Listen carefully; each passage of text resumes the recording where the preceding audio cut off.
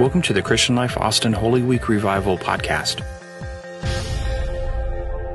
This week we are excited to welcome special guest speakers, Bishop Steve Fender from Living Way Church in San Antonio, Texas, guest preacher Jabin Chavez from Free Chapel in Irvine, California, Pastor Jonathan Moore from North Rock Church in San Antonio, Texas, and our very own lead pastor Rex Johnson. Let's stick around until after the message for a very special announcement from worship pastor Randy Davenport. And now with his message entitled Power in the Palm, here's Bishop Steve Fender. John 12:12. On the next day, much people that were come to the feast, when they heard that Jesus was come to Jerusalem, took branches of palm trees and went forth to meet him and cried, Hosanna! Blessed is the King of Israel that cometh in the name of the Lord. You may be seated. God bless you. This is Palm Sunday. Did you know that? If it's Palm Sunday, let me see your palms. Okay, you knew that. This is Palm Sunday. Palm Sunday is an exciting time. You know, as I get older even, I'm more tender-hearted. Like on television when they show people that are hurting, little children, I can't hardly watch that stuff. It breaks my heart to see all those little children around the world. And last night, I'm an old man. I've been doing this a long time, been around it all my life. People have talked about Calvary ever since I can remember. I've preached about Calvary. And last night at our drama we were having, when they got to that Calvary part, it touched me so much I got left. You said, how can you do that? I don't know. But I'm just touched by things that are real and people that are hurting. And there's so much. Becky told me yesterday, she said, man, you're so easily touched anymore. And I take that as a compliment. The Bible said Jesus was touched with the feeling of our infirmity. I believe when I'm hurting, it touches Jesus. And so when I'm hurting, it ought to touch you.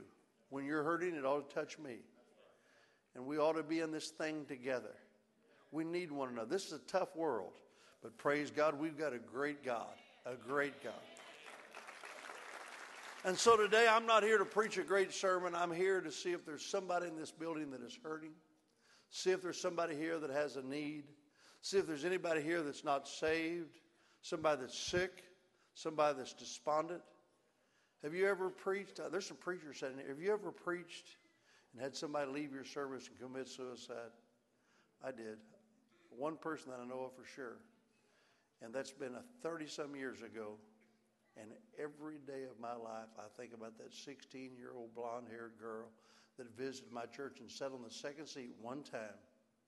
And I didn't do her justice. She went home and hung herself. So when I come to this pulpit, it's not about talent or ability or about somebody saying, oh, he preached good. It's about making sure that everybody in this building is ministered to. And we allow the Holy Spirit to flow through us. And that's the reason why your pastor's out there on that porch. He's not out there because he needs sunshine. He's out there because he loves you and he wants to see and touch and feel as many people. And he, like it was easy to do when we had 50 people. But when you get thousands, it's more difficult to do. And so I make myself available out there in the front. I expect people to come up and tell me what's going on in their life so that we can minister to them. This is not about collecting people. This is not a Spurs game without a basketball. This is the house of the Lord, and we're in this together.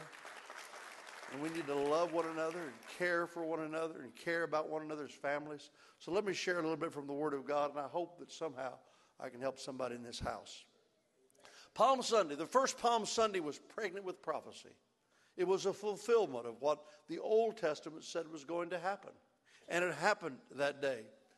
This was the moment that Jesus stepped out of the shadows and stepped into the very manifestation of his ministry, of what Jesus Christ was, and what the Father sent him to be.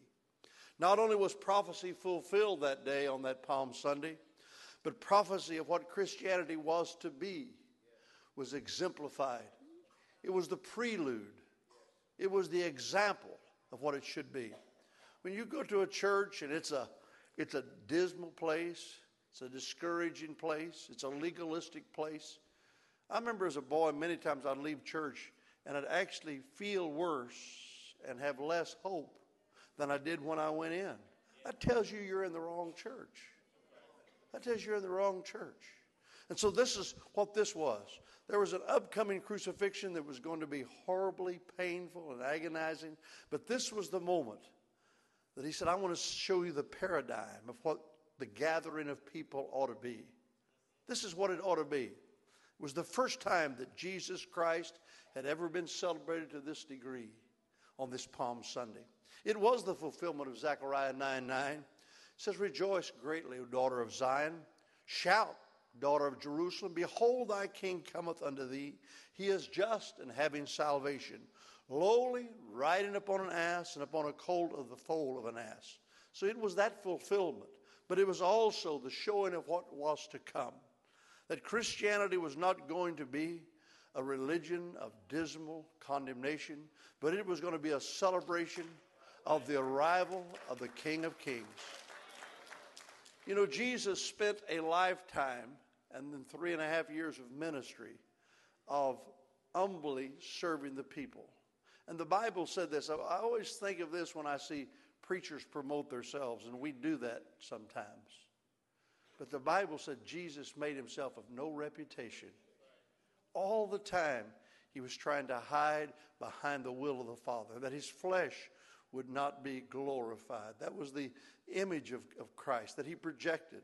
And it was Jesus that would say to his mother when she would push him out that first miracle, he'd say, it's not my time yet. It's not my time yet. Let's don't push this thing. It was Jesus that would say to the leper after he had healed him, if you go, don't tell anybody. Don't tell them what I've done. Jesus, by very nature, was not one to project his image. But yet, on this day, he orchestrated this event. It was he that said, go down and get the foal of a donkey, and I'm going to ride on that. And he knew that it had tremendous image. He knew that there was enough knowledge in the Old Testament prophecy that people would automatically see him for who he was. He didn't do that because of ego. He did that because it was a mandate from the Father that he now present himself for what he was. Came as a baby, lived as an humble man, exemplified the love of God. But now it was time to let the people that really wanted to know who he was. Because you have to realize these were a people that had sat in a great darkness for a long time. And they were looking for a great light. And it was time for him to declare, I am that light. I'm the one you've been waiting for. I am the king. It was the first time that he ever made that. And he did this silently just by riding in on that colt. The same Christ that before had said, don't tell anybody. At this time, he let him know. He would initiate this by riding on a donkey rather than a horse. If he'd come on a horse, it meant he was coming to declare war. Jesus did not come to declare war on the people. He came to bring us peace. Peace that would passeth understanding. This event was ripe with prophecy of what was to come. Jesus wept over Israel that day, the Bible said. And when he was come near, he beheld the city, and he wept over it, saying, if thou had known, if you would know what was going on in this day, the things which belong unto thy peace, but now are hidden from thy eyes. He cried, Jesus cried, because they did not know who he was. And the lack of knowledge kept them from receiving. Jesus today is still brokenhearted, but the people do not know who he is, nor do they know his ministry and what he can do.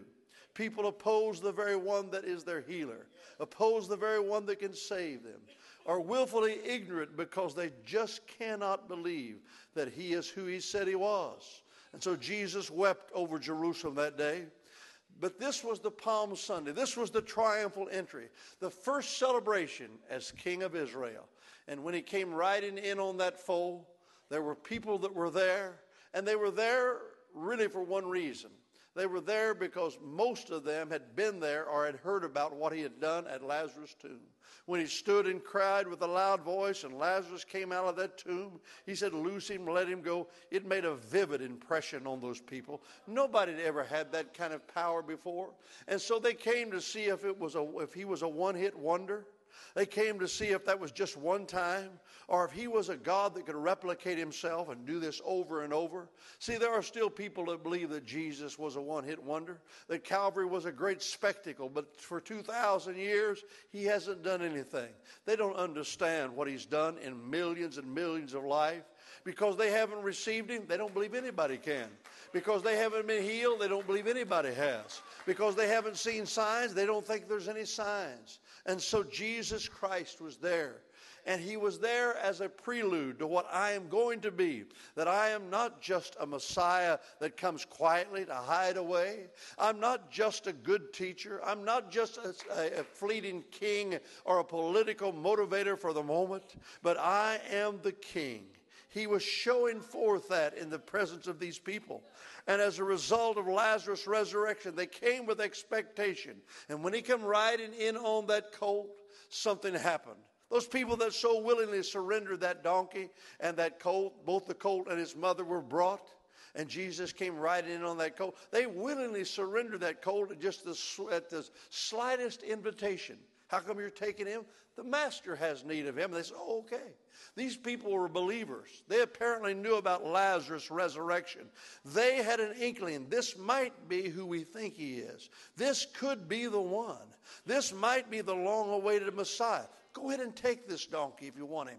Friend, do we have that same anticipation that the Christ of the ages, that the Christ of Golgotha, that the Christ of Gethsemane, that the Christ of the past is the Christ of the 21st century?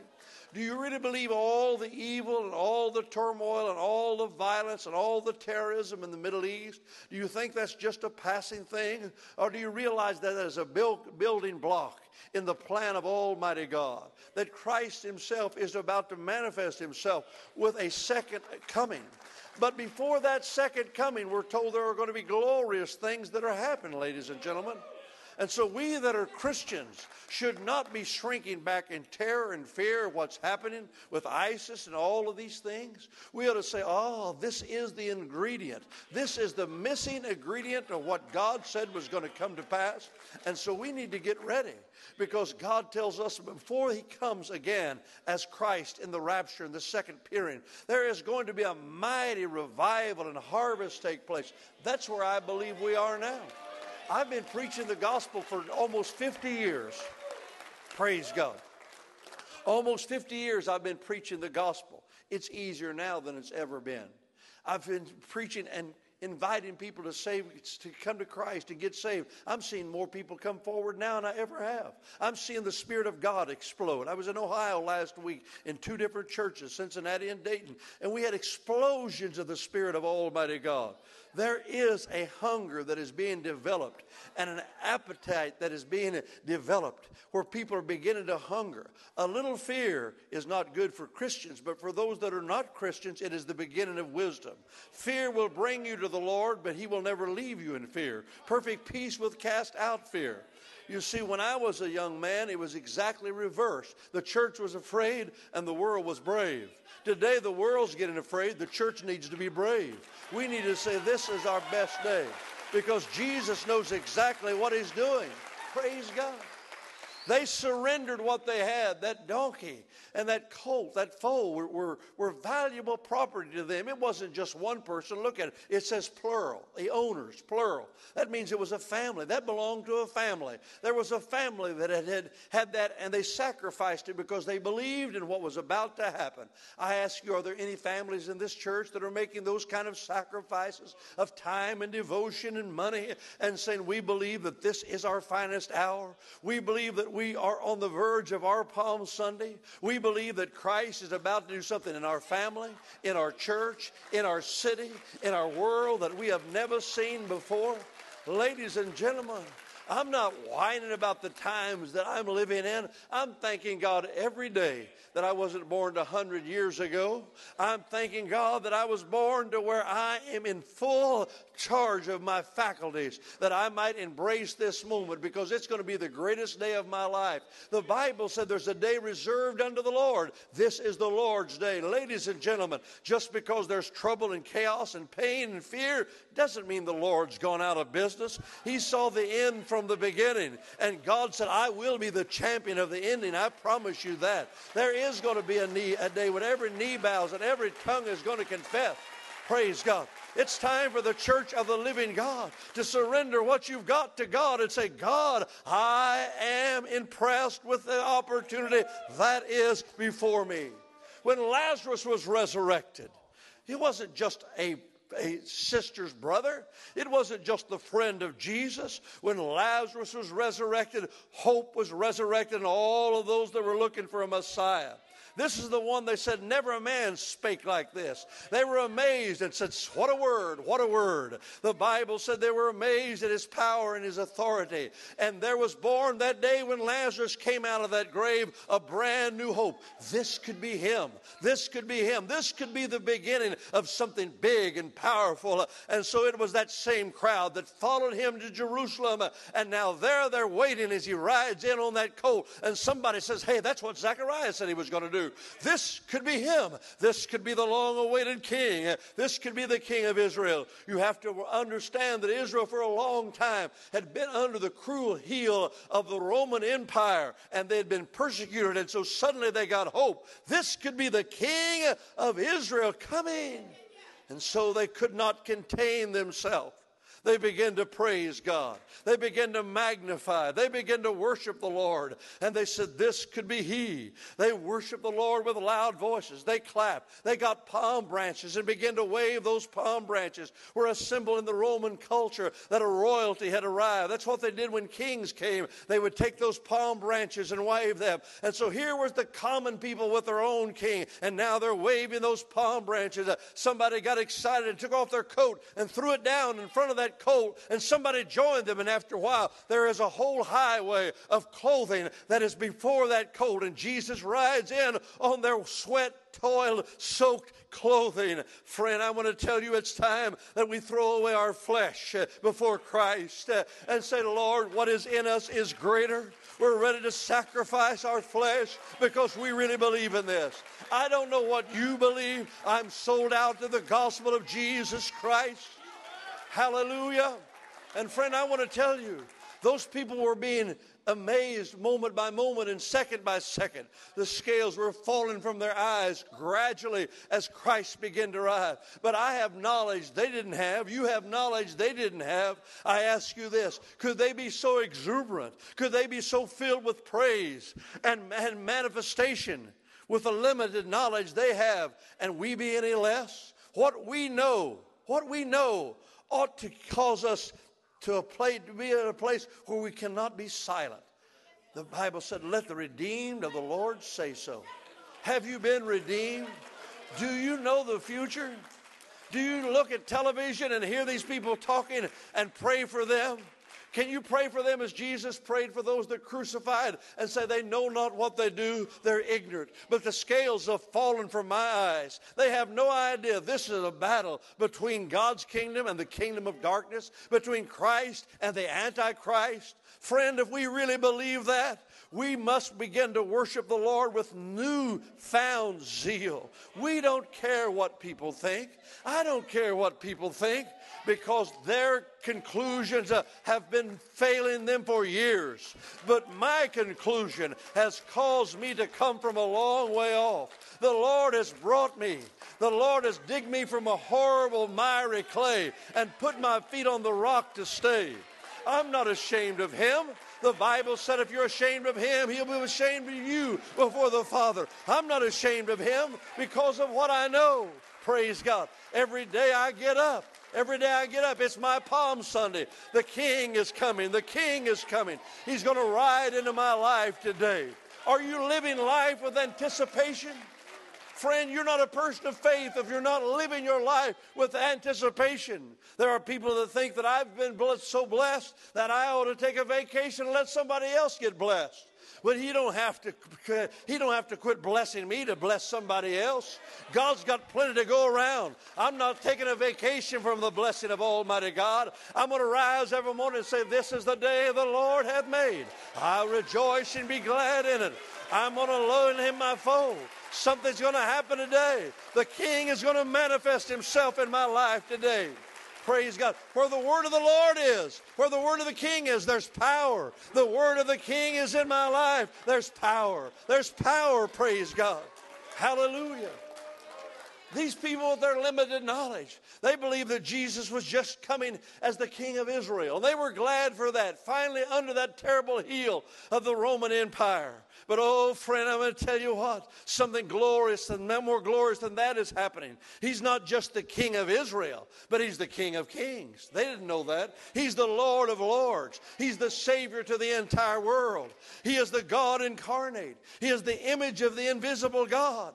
But celebrate, they did with much rejoicing what little knowledge they had. They cast their clothes before him. They waved their palm branches. They were beside themselves.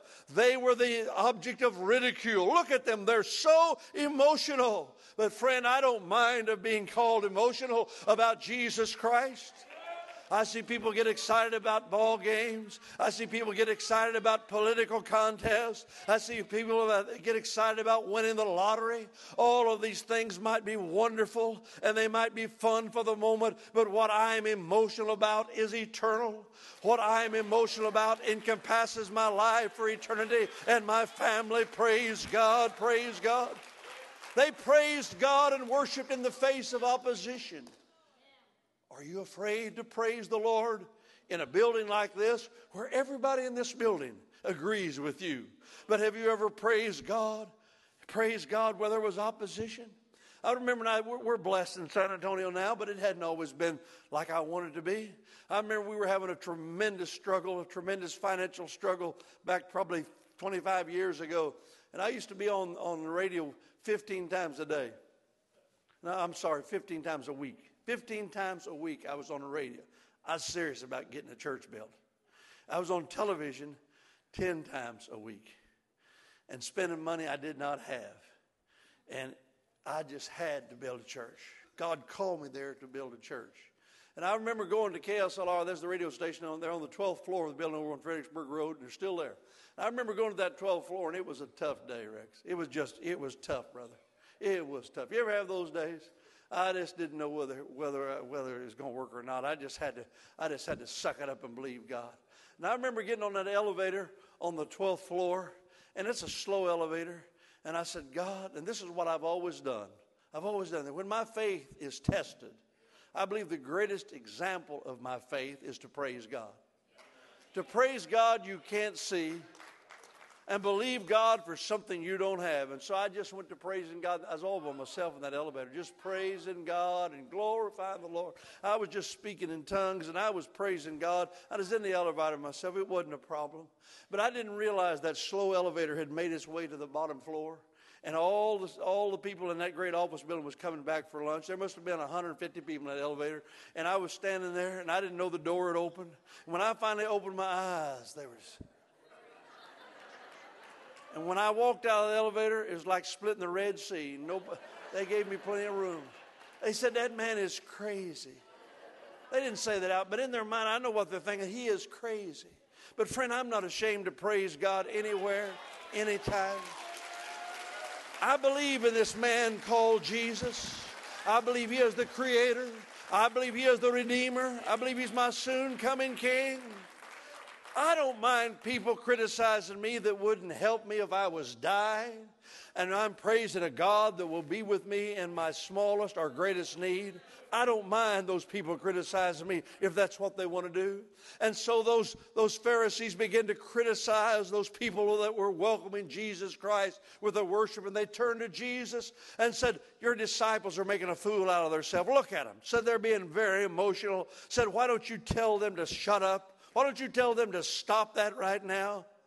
Oh, he said, well, if they do, the rocks will rise up and begin to praise me. God's going to have a people that praise him. God is always going to be worshiped. You can be assured of that. And friend, I'm always going to be one of the worshipers. I'm not going to let them take my praise away because it's not expedient anymore. Can we that know Jesus so much more than they knew him worship him any less than they did? Can we do that? I say 1,000 times no. Can we let this present culture of being politically correct silence our praise? No, we cannot. because we know him. Do you know Jesus Christ? Friend, the Jesus that I know is not the one that I learned as a boy in a legalistic church. That was a mad God with an anvil that he was about to drop on my head. That was a God that was spying on me, just hoping I could do something wrong so he could send me to a big devil's hell. That was the God they told me about in my infancy, but that's not the God that I found. I had to find him for myself. The preachers, well-meaning but misguided, didn't really tell me about the God that I found. The God that I have found is a God that loves me, not because of my perfection, but in spite of my weakness. I love a God that loves me because he is touched with the feeling of my infirmities. My weakness and my sin touches him and does not repel him. When I make a mistake, it actually causes me to draw closer because I know I need him and he knows he is able to meet my need. And we are close because of my weakness. He is the Father and I am the Son, and we both appreciate our roles so vividly. We know who he is. And so this one that I know demands that I praise him. I know that one man on that colt. I know who's coming down the road to Jerusalem, and I'm going to announce that he is not only the King of Israel. He's not only the King of Israel. Oh no, he's the friend of sinners. That's who he is. I know him. He's a friend that sticketh closer than a brother. He is the Lord of lords, and he is the King of kings. I know him as the great advocate. I know him as my counselor. I know him as the intercessor on my behalf. I know him as the eyes to the blind and the ears to the deaf. I know him as the Savior of our souls. I know him as my substitute. I know him as the one that is never going to let my falling down destroy me. I know him as the one that resurrects my failing hope. I know him as my provider. I know him as my Jehovah Jireh. I'm sorry, Pharisees. I must praise him. I must announce him. I must glorify him.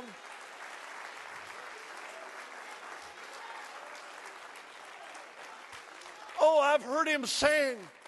And he cannot be asked to sing in a trio with Gandhi and Muhammad. He must be the soloist. There's nobody that sings like him, the voice of my beloved. I appreciate all the good that all religions do, but there's only one Lord. There's only one faith. There's only one Savior. There's nobody like the lowly Jesus. And so no matter what you say, I see the King coming down the road, and I must praise him. I must take off my clothes of flesh and throw them before him and let him trample them to naught. I must do that. I must wave my palm and say, praise me. Hosanna, Hosanna, Hosanna, Hosanna. Hallelujah. I know him as my Redeemer. I know him as the lifter of my head. I know him as the reverse to my curse. I know him as the quickening Spirit. I know him as a soon coming King. I know him as the only sustained resurrection. There's talk about other people that have been resurrected, but they couldn't sustain it. By and by, they died again.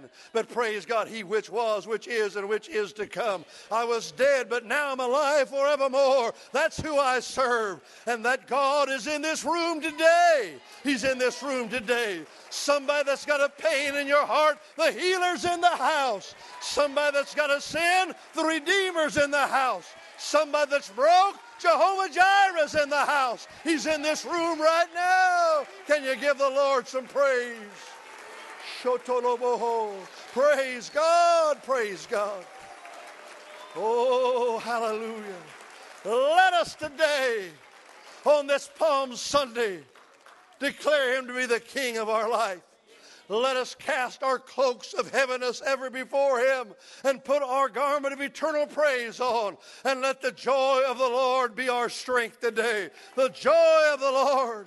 Let us take the palm branches of our heart Those emotions reserved only for the rarest ecstatic moments of our lives and successes. Let us take those branches today, those that we would reserve for the birth of our child or the birth of our grandchild or for a job promotion or the marriage of our daughter, those great moments in our life. Let us take those palm branches and let us begin to wave them and say, I'm waving them to the King of Kings and the Lord of Lords, because He's my King, He's my Savior, and He is my friend. Hallelujah, hallelujah, hallelujah. Praise God. There's lots of things happening today in churches. Lots of changes being made. Merging churches. Churches that are changing their protocol. I have a problem with none of that. In fact, I commend and embrace every method that will cause more people to receive the Christ that I know.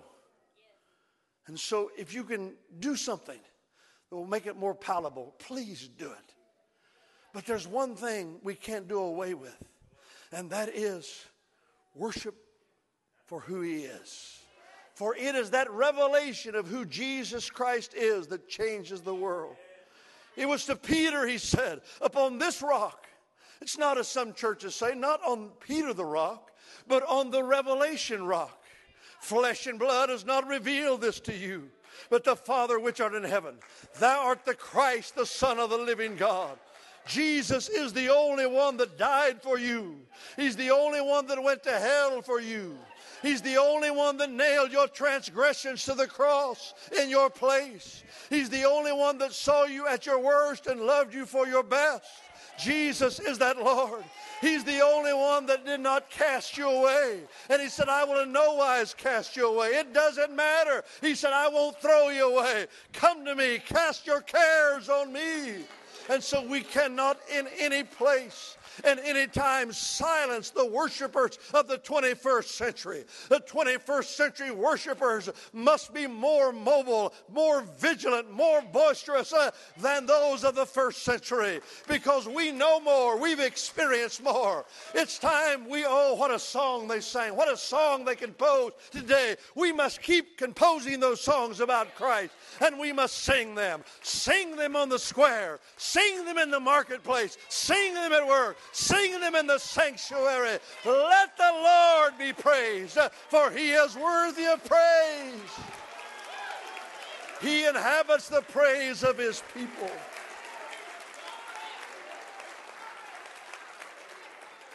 The Lord excused you from perfection. You don't have to be perfect to be the Lord's. He excused you from perfection, but He never excused you from praiselessness. Every believer has to be one of praise. You have to be cognizant of where He found you and what He's done and what He's doing and where you're going. He's worthy of praise. We don't all have to have the same personality. We don't all have to sing at the top of our voice. We don't all have to dance, but all of us have to praise somehow. We have to praise somehow. I told you one time when I was here before, I've got a mind like a library. I told you when I was here before one time about the Methodist preacher that said he liked church to be quiet. He couldn't stand it for people to become noisy in church. He just wanted his church to be well organized. It fit with his dignity, with his education. But he said, I had a son that was a high school quarterback. And he said, I went to see him play ball. He said he wasn't only a quarterback, he was a good quarterback. Said that kid had an arm on him like a shotgun. Said he could throw that ball. And said he threw a pass that was unbelievable right into the outstretched hands of a kid in the end zone. And he said when he did, I jumped up on those bleachers and I screamed, that's my boy! And he said everybody around me looked at me. They wanted me to sit down, but he said I wouldn't sit down. That was my son. And he said there I was, a Methodist preacher. And he says, sure as I stand here today, the voice of the Almighty God, the Father of all, spoke to me and said, how come you'll act like that for your son, but you won't act like that for my son?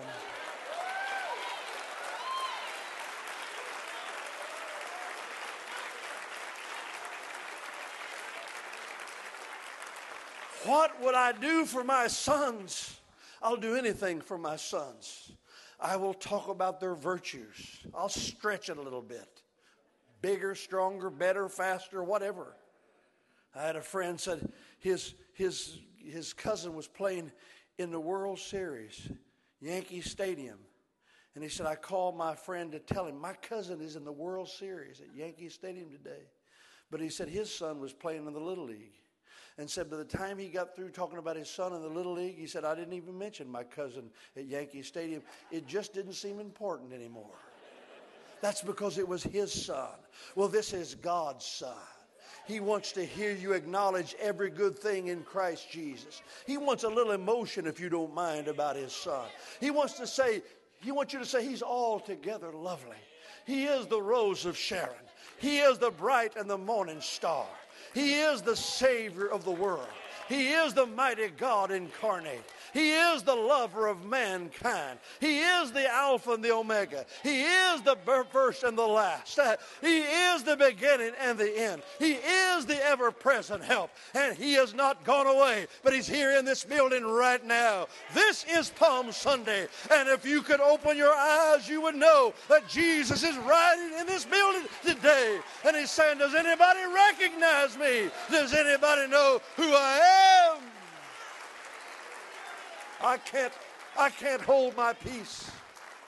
And so in the modern church today, I'm going to go along with a lot of things.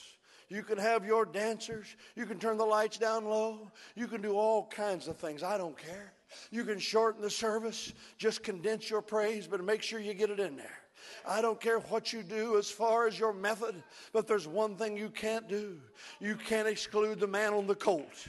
You can't exclude the Palm Sunday. You can't exclude the virtue of the one that saved me. I know too much, I've seen too much, and He's been too much of a Savior to me. Praise God. Don't tell me to hold my peace. Don't tell me to hold my peace. I was in Fort Worth, Texas, where a woman praised God until a cancer fell off of her forehead and landed in her lap. I've got to praise Him. I was in Peoria where a young woman praised until her deaf ears were opened. I was in Indianapolis until a demon-possessed college student from Indiana University at Bloomington, sitting on the front seat that had come to hassle the preacher, started weeping, lifting his hands, and received the baptism of the Holy Spirit, and he was a Satanist. Don't tell me to hold my peace. I just can't do it. I just can't do it. Things are changing. Things are changing. Jesus is coming out of the shadow. I see Him. They got a colt ready, and He's going to come riding in to planet Earth in a brand new way. Palm Sunday is coming again. It's time to celebrate our Lord Jesus Christ. Hallelujah, hallelujah, hallelujah, hallelujah. I was in Pensacola, Florida, preaching a revival when 100 Satanists came into the church in Pensacola. I never will forget this. And I preached that night. But what I finally did that broke the thing wide open, I just read the note. I read the note from memory. It said simply, we are the Satanists of Pensacola. I'm the leader. We've come here to shut this revival down. When I read that note, nobody got a gun out. Nobody got a knife out. Nobody doubled their fist. Nobody said, you all get out of here. That 800 people in that building jumped to their feet, threw their hands up, and began to praise God. You see, our weapons of warfare are not carnal, but they're mighty through God. They're mighty through God. They're mighty through God. You can do more with a praise than you can with an argument. You can do more with love than you can by proving somebody you're right. Just give God the praise. Give God the praise. He said, execute the judgment written with your high praises. That's what the Psalm said. It's already been written. All God needs is for you to pull the trigger by praising Him, and He will execute that which has already been written. Hallelujah. Praise God. And when that 800 people began to praise God, within about 5 minutes, that young man in a buckskin jacket walked down, shook my hand and said, sir, I wrote that note, and I am the leader of the Satanist movement in Pensacola. I want to find your God. And when I laid my hands on him, He received the baptism of the Holy Spirit. He turned to 100 followers and said, this is what we've been looking for. They lined from side to side. I laid my hands on them, and about 100 people that were Satanists 20 minutes ago were filled with the power of the Holy Spirit. Don't tell me to hold my peace. I can't hold my peace. Jesus is alive. Jesus is alive. Jesus is alive. And He's in this building right now. Can you give God some praise in this house? Let's stand on our feet if you would. Hallelujah, hallelujah, hallelujah. Praise God.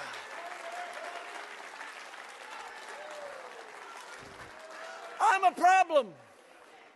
I'm a problem for the new church because I won't quit loving Him, and I won't go away, and I won't quit worshiping Jesus.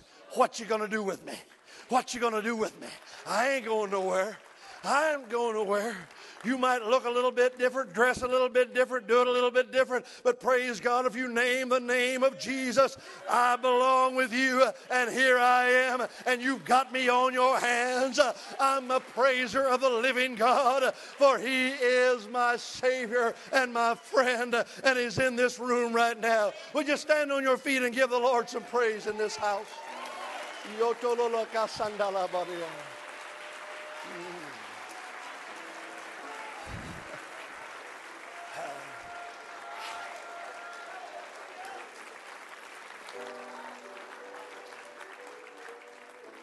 I just refuse to fight. Somebody said Creflo Dollar is going to raise $69 million for his own jet. Isn't that a shame? I said, don't bother me. I said, I'm not going to ride on the jet. I said, I'll tell you what I'm going to do, though. I'm going to send him $300. I said, why? You think he needs the jet? I think it's not up for me to decide. Because, you see, I'm not a fighter. I'm a praiser. $300 is not going to mean nothing to me. It's just going to mean, hey, you got a good spirit. You're not jealous. You're not covetous. You just want the whole body of Christ to be blessed. I don't care. I don't care. As long as you'll worship Jesus Christ and lift Him up, I'm going to let you and God work out all the details, if that's all right. Just work out your own details. That's what it said. With fear and trembling, work out your own salvation. You work out your own details. But do you love Jesus? Do you believe Jesus is your Savior? Do you believe Jesus is coming? Do you believe He loves you? Do you believe He cares for you? Do you believe He took your sins away? Do you believe Jesus is in this house right now? Then come on. Let's get on board. Let's worship Him. Let's glorify Him. Let's lift Him up. Hallelujah. Hallelujah. If you're in this room today, your need might be this big. I mean, it might not be nothing to me, or it might be stage 4 cancer. It doesn't matter. Jesus is able to meet any need, no matter how big or how small. Jesus is able. He's in this place right now. And the devil's trick is to get us to fight with one another, to get our mind off of worshiping God. Tecumseh, the great Indian chief, said we would have defeated the white man, but we busied ourselves with lesser battles. I'm not going to get in lesser battles. I got a big battle to fight. Say, how do you do that? When I worship Jesus, His presence comes down. The judgment of the Word of God is executed. The battles are won. It's not up to me to win every argument, to straighten out every doctrinal question, and to get everybody told that I don't agree with. That's not what God called me to do. He called me to be a messenger. He called me to be a messenger. He called me to tell you about the reality of this Jesus Christ. And He is real, folks. And He's in this building right now. He's in that pew you're sitting in right now. And if you've got a need in your life, you ought to step out of that pew right now and rush this altar in Jesus' name and say, I'm going to worship the Lord right now. I'm going to praise the Lord right now. I'm going to let God do what He wants to do. That's what it means when He said, I will inhabit the praise of my people. That means when you praise God, God comes down, gets into praise, and wins the battle for you, whatever it is. If you're in this room, you need to be saved, this is your altar. altar. If you need to be healed, this is your altar. If you need the Holy Spirit, this is your altar. If you've never been baptized in water, this is your moment. If you've got sickness in your body, God is your healer. If you're broke, God is your Jehovah. And that concludes today's podcast. Please visit clcaustin.com for the latest news, to register for an event, or to support the Christian Life Ministry through our online giving portal. Thank you for listening.